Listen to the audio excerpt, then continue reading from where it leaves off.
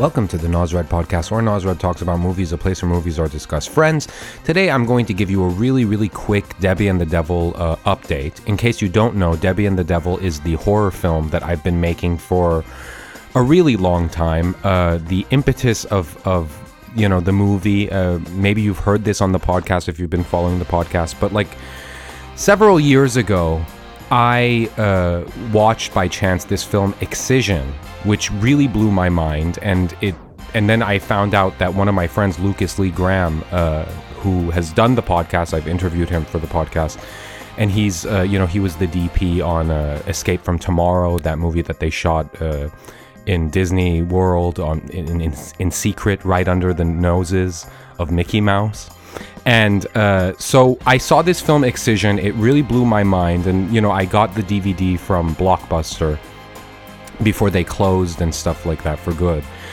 And I saw this film, it blew my mind. How many times am I going to say that? I saw this film, it blew my mind, and then I found out that my friend was working on the cat who made it, Richard Bates Jr.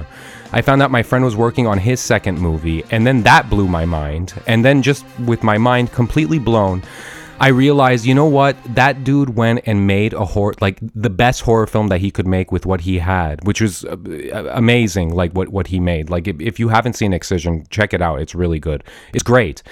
And that inspired me to write my own horror movie, and it's been a huge, long, winding road. It's really been a wild kind of ride, with Debbie and the Devil, because the thing is, when I decided, okay, I'm going to make a horror movie called Debbie and the Devil, that's all I had. All I had was the title, because I think that's a very marketable title, Debbie and the Devil. And then also, and I guess I'll get into this, I didn't think I was going to talk about this, but it's sort of a reference to Mario Bava. And anybody that knows anything about, horror cinema, Italian horror cinema, Mario Bava is like the father of giallo filmmaking, of Italian horror and stuff like that. And he made a film called Lisa and the Devil. I've seen a bunch of Mario Bava movies, a bunch of them in my early 20s, late teens and early 20s. And then I've begun sort of watching them again. And the reason I bring up Mario Bava is because that sort of Italian horror, and not necessarily really Italian horror, but just that vibe that you imagine with Italian horror, was what I wanted to sort of infuse Debbie and the Devil with. And so I just had this title, and I'm like, okay, Debbie and the Devil, that's a good title. And I've written this script 3 times, right? And each time it was a completely different scenario, completely different Debbie, and the only thing that was kind of the same was the devil. And then even that I changed because that show Lucifer came out, and they kind of do the silver tongue devil thing. So I sort of changed the devil, and now my good friend Shannon Klein is going to play the devil. And so it's been a long and winding road, and the update that I want to give you is, on March 10th, we shot the opening. I decided, when the new year came, when 2017 came, I realized, you know what, just don't wait. Just make your film and just start making it, and you'll develop a momentum and stuff. And that's really what's been happening. And so I shot, this opening on March 10th. It was a crazy day. It looked like we weren't going to make the day. But we managed to get everything that we needed. But then, in cutting it together, and then here's the thing that I'm just so happy with what I have so far, is the fact that I have an original score. I'm working with Dylan Terry, who's this amazing musician that I know through my brother, and we're friends now and stuff. And we've been friends for a while. And he's giving it an original score. And it's just the most amazing thing to me, because when I first started making short films, the first short film I made was called Jane, and it was in this factory and stuff, and it's this guy that's smoking and cutting a shirt at the same time, no, not at the same time. Like, he smokes and then he cuts a shirt, and then there's this girl named Jane that's basically marijuana, and she's just sort of spewing his stream of consciousness or whatever. Very experimental, very, film schooly, even though I never went to film school. But it was something to just get me started and stuff. But when I made that, I took the song of Cannibal Holocaust and I just used that. And ever since then, whenever I would make something, I would use, whatever music that I could find. And in the past the last 2 years, there's this great website called pawn5.com. And basically pawn5.com, like the History Channel uses pawn5.com. It's for any type of music that you want that you want. Like you could just go to pawn5.com, and this is a good little tip if you're an indie filmmaker and stuff. Go to pawn5.com if you need some music and just type in your mood, or even type in a specific type of movie or whatever. Like you could type in, I don't know, off the top of my head, like Ennio Morricone, and you would get a bunch of sort of generic songs that sound like Ennio Morricone. It's a really, really good tool for, an indie filmmaker. And when I sort of made this, when I decided, okay, I'm going to shoot this scene, I made a decision that I'm not going to use pawn5.com because it was a weird combination of like, I didn't want it to feel like generic music. I kind of wanted my movie to have its own vibe.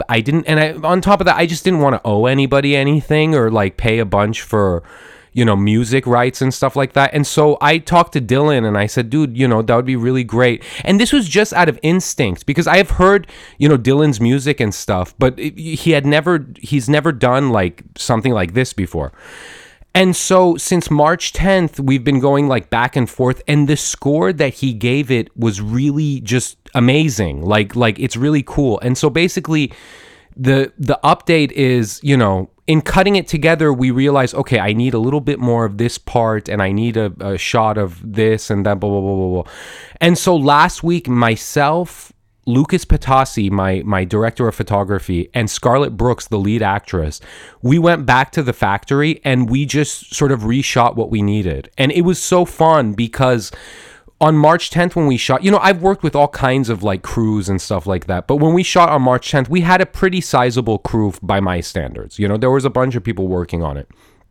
And when we went and did the reshoot, it was just us. It was just the core group of people. It was just myself, Lucas Patasi, and Scarlett Brooks. And it was so fun and productive and creative, and we were trying out little things and stuff like that.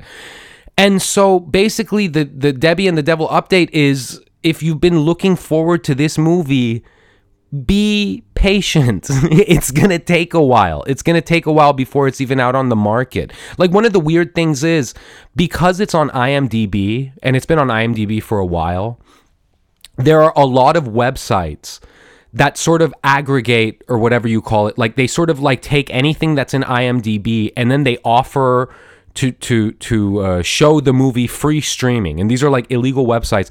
But the thing is, they don't really have access to the free streaming. It's just a way to get you to sign up or give your credit card company, and these are like weird Russian websites and stuff. So the weird thing is, because Debbie and the Devil is on IMDb, there are already websites saying watch Debbie and the Devil here, and and it gives the info of the cast and crew and stuff like that. And it's like, I want to say, wait, you guys are liars, because the movie doesn't even exist right now. How could you even have access to a movie that doesn't exist? That's silly. The internet is silly. What are you going to do? But anyway, one of the things that, I touched on this earlier is the Debbie and the Devil's relationship with Italian horror. And basically, I guess, that's my update. So I guess I'll give you something. If you're listening and you've never seen a Mario Bava film, or you're a complete noob when it comes to Italian horror, I'm gonna give you a suggestion to get yourself started. If you haven't seen any Mario Bava film and you want the best one to watch, I would say start with Bay of Blood. That's where I started, or it's also known as Twitch of the Death Nerve. And the reason why I chose it for my first Mario Bava experience was just the title, Bay of Blood, and it just seemed like the most bloody thing ever. And in fact, Mario Bava, I think Bay of Blood was, I don't even know. 1971, I think. I'm not sure. I don't know. But Mario Bava made another movie with Christopher Lee, the guy that's in the Hammer movies, and I think he passed away recently, and he was in Lord of the Rings and stuff, and he played Dracula in the Hammer movies. And he did a movie with Christopher Lee called The Whip in the Body. And so when Bay of Blood was premiering at some festival or somewhere, Christopher Lee was like, oh, I'm going to see what my old friend Bava is up, Mario. I'm going to see what my old friend Mario is up to. And he saw the movie and he was so disgusted that he walked out, which is funny because Christopher Lee is like Mr. Hammer horror, you know what I mean? Which, I mean, those movies are pretty tame by today's standards, most certainly. But it's just funny that a fellow horror guy would walk out on another horror guy's movies. But, you know, I recently saw a film called Hatchet for the Honeymoon, which I hadn't seen before. And it was very interesting to me because I guess, you know, and it's a Mario Bava film. I guess it's not the most respected Mario Bava film. And I don't totally see why, other than the fact that he really uses a lot of zooms. And he always uses a lot of zooms in his movies. But the thing that I found interesting, because I saw this like a couple days ago, the thing that I found interesting about it is that, you know, a movie that's like very strongly parallel to this movie, American Psycho, because it's about this guy that has some serious mommy issues, like Norman Bates in Psycho, and he goes around killing women on their honeymoons and stuff, and it's just about him, and it sort of follows him, and it's like almost like a character study of this guy. Another movie that, you know, I mentioned, you know, Debbie and the Devil, the title being a reference to this movie, Lisa and the Devil. I had seen that a long ass time ago, like more than 10 years ago, and it didn't totally enter my bloodstream. Just the title, I just like the title. And so I watched that again. And that was very interesting because it's like two movies in one. One is the movie that Mario Bava was making. And then the other one is a really bad Exorcist ripoff because the producers really wanted to cash in on the Exorcist craze, which was huge at the time.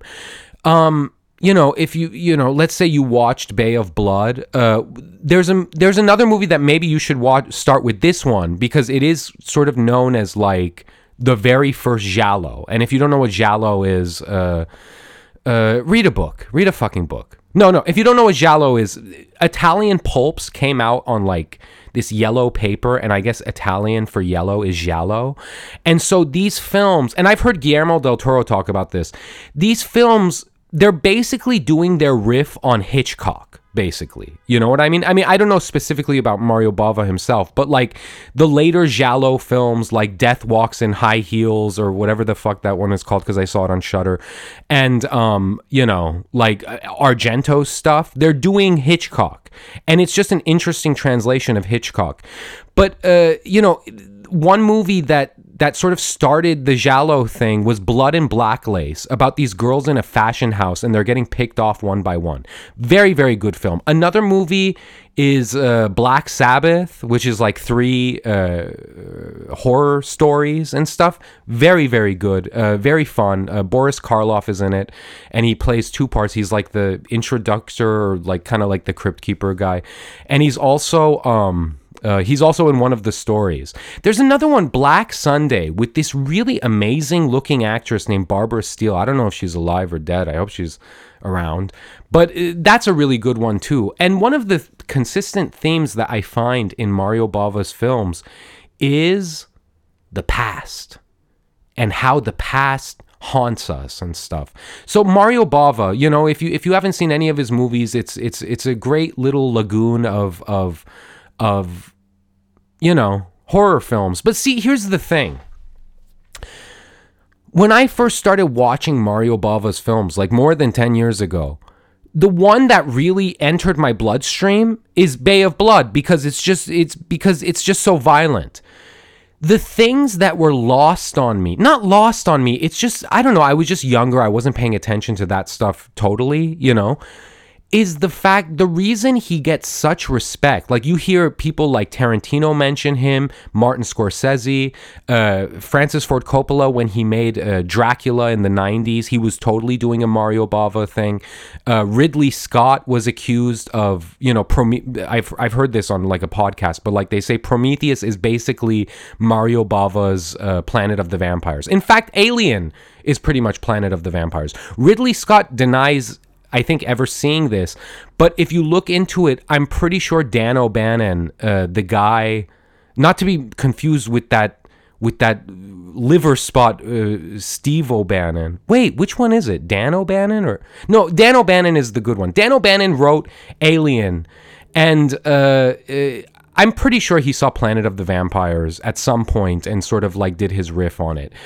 But the thing that was sort of lost on me, and I wasn't paying attention to because I was just looking for extreme violence, was how beautifully directed and art designed and photographed his films are, Mario Bava's films. The way his use of color, if you look at his color films, his use of like set design, it's crazy. And the older I get, the more I appreciate that stuff because, I'm doing it myself and stuff. And so now I watch his films with more of an attention on the technical aspects and stuff. And Mario Bava is great. He's great. He's here right now. Do you want to talk to him? Hello, everybody. I am Mario Bava. Anyway, okay, so that's it. That's my Debbie and the Devil update. That's my little thing of Mario Bava. If you're ever in the mood, you got a nice sack of weed and you want to watch some Italian horror, I think Mario Bava is a great place to start. There are others, of course. There's the great and disturbed Lucio Fulci. There's Dario Argento, and there's a bunch. Sergio Martino. The Italian horror world is a nice little bay of blood. Or I was going to say lagoon. It's like a nice little body of water that you could just dive into and sort of get something out of because, time dignifies everything. And I don't think these films were totally respected at the time that they were released. But now that, time has passed, we can see them for what they are, which are amazing little artifacts of how the Italians like to ape Hitchcock, I guess. But again, if you haven't seen any of Mario Bava's films, and you're into horror and stuff like that, I highly suggest checking them out. Start with Bay of Blood or start with Blood and Black Lace, and then work your way through it and stuff. He did another one. I've seen this because the first time I saw it, I saw it on Mystery Science Theater 3000, that show where the puppets comment on movies and stuff. But Diabolique, which was, I guess, based on a Italian comic about this master thief. Really cool, really fun. I wish they didn't do it on Mystery Science Theater 3000 because I think that's a wee bit disrespectful, but I love Mystery Science Theater 3000.